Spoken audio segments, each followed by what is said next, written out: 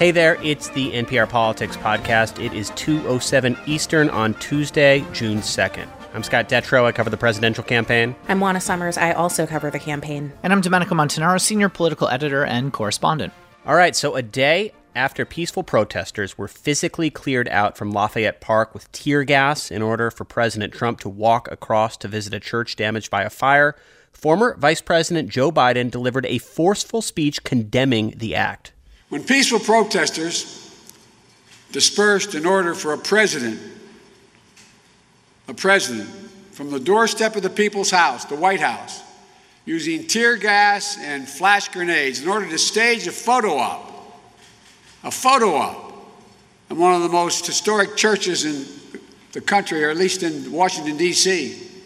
We can be forgiven for believing the president is more interested in power than in principle, more interested in serving the passions of his base than the needs of the people in his care.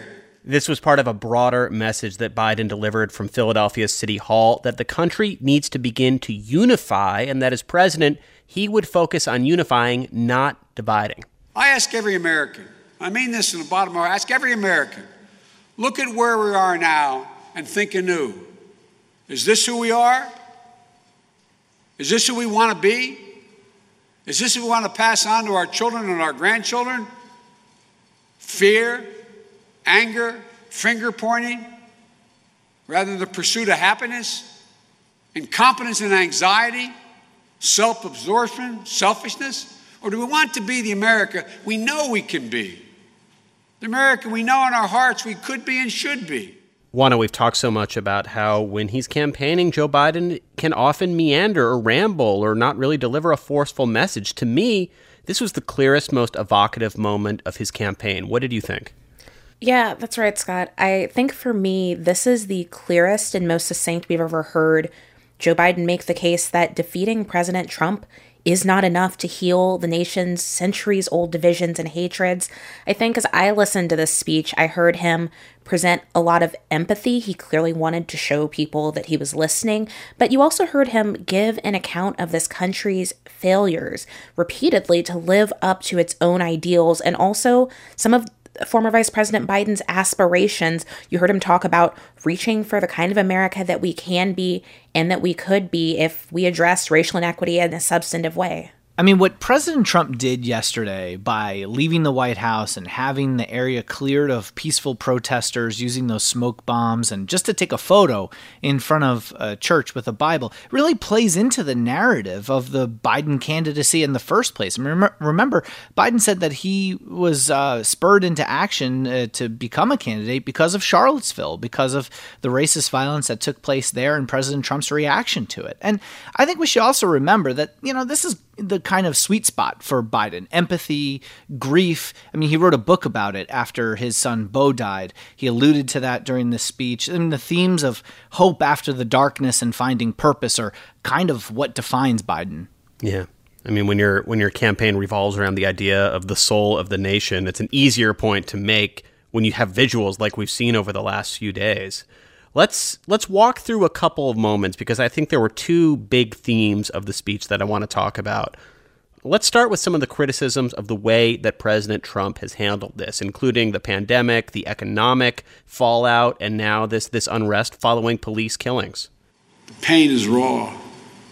The pain is real. The President of the United States must be part of the solution, not the problem. But this president today is part of the problem and accelerates it. When he tweeted the words, "When the looting starts, the shooting starts," they weren't the words of a president. They were words of a racist Miami police chief in the 60s.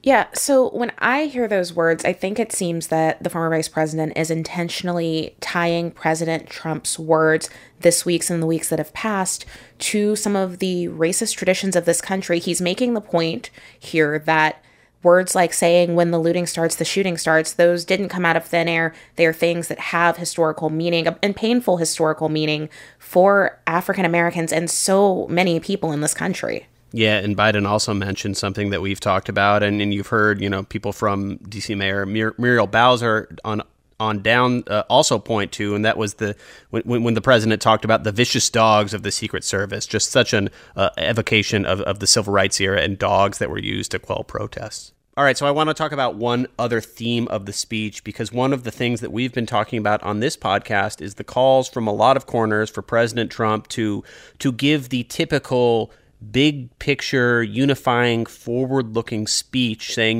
this is a hard time, but we're going to get through it, and here's why. And the president just has chosen not to do that, and it seemed like Biden was almost trying to step in for the role that he wants to have next year right in this particular moment. We're a nation in pain. We must not let our pain destroy us. We're a nation enraged, but we cannot let our rage consume us. We're a nation that's exhausted, but we will not allow our exhaustion to defeat us. In Domenico, one other problem that Biden's had is that he just doesn't get the coverage that President Trump gets. This was the rare moment where you had every cable news TV channel airing a Biden speech in full. He seemed to insert himself into the story in a way he's just had a hard time doing for a variety of reasons. And lucky for him, it was one of the better speeches he's given because, frankly, he has not been a great campaigner. We followed him around Iowa and other places and, have seen how he can get off script. And he's just not as sharp as he used to be when it comes to campaigning. But, this idea that don't let rage consume us is kind of a place where Biden wants to be able to look to unify, right? That he faced a lot of criticism from the progressive left because his candidacy was built on this idea of unite. Mm-hmm. And that was something that, some people on the left are upset. They're outraged. They want to fight back. And Biden is somebody who's built a candidacy around saying, yes, be upset, use it as fuel, but we've got to get what we can and use the political process in a way to move progress forward. Yeah. All right, we're going to take a quick break. When we come back, we will look at some of the specific steps that Joe Biden was calling for and whether they're enough to not only solve the problems the country is facing, but whether they're enough to win over some of the voters that Biden needs to win the election. We'll be right back.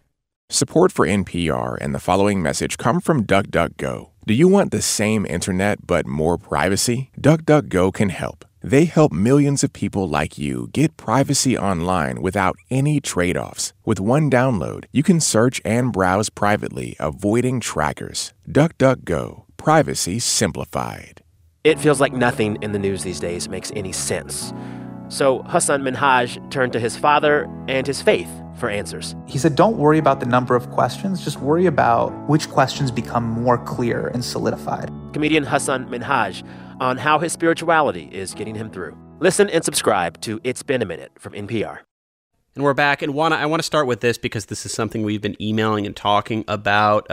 We have been hearing that a lot of African-American voters, particularly younger African-Americans, want specifics.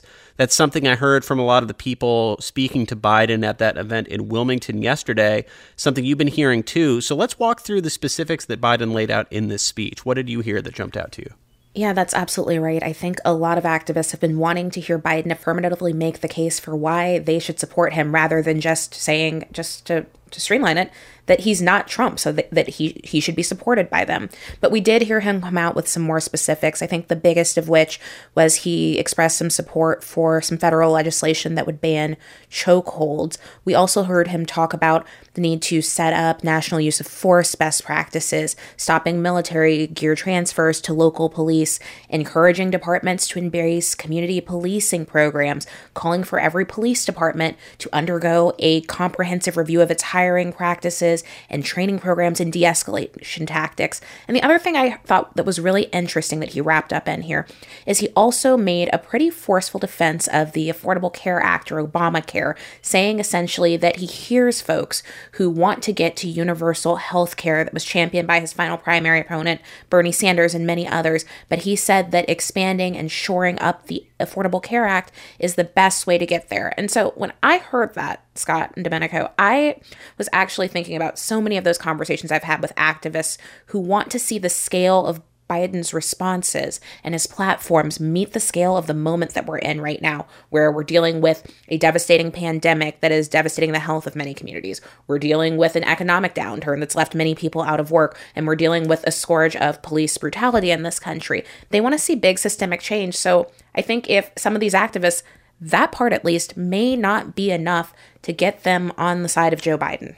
Yeah, because Domenico, this is the classic struggle that Biden has been trying to figure out how to approach as soon as it became clear he's the nominee. Like, clearly there is widespread view in this country that what happened to George Floyd, from the evidence we've seen, is horrific. But when you get into the big fixes for police violence, what the progressive left, especially the progressive left that is out there protesting and advocating, wants might be a lot different than what, the suburban swing voter that Biden thinks is his path to the presidency wants to see. Yeah, and he has to strike that balance. I mean, we're looking at a general election right now, and President Trump is trying to strike that balance from a more hardline law and order perspective.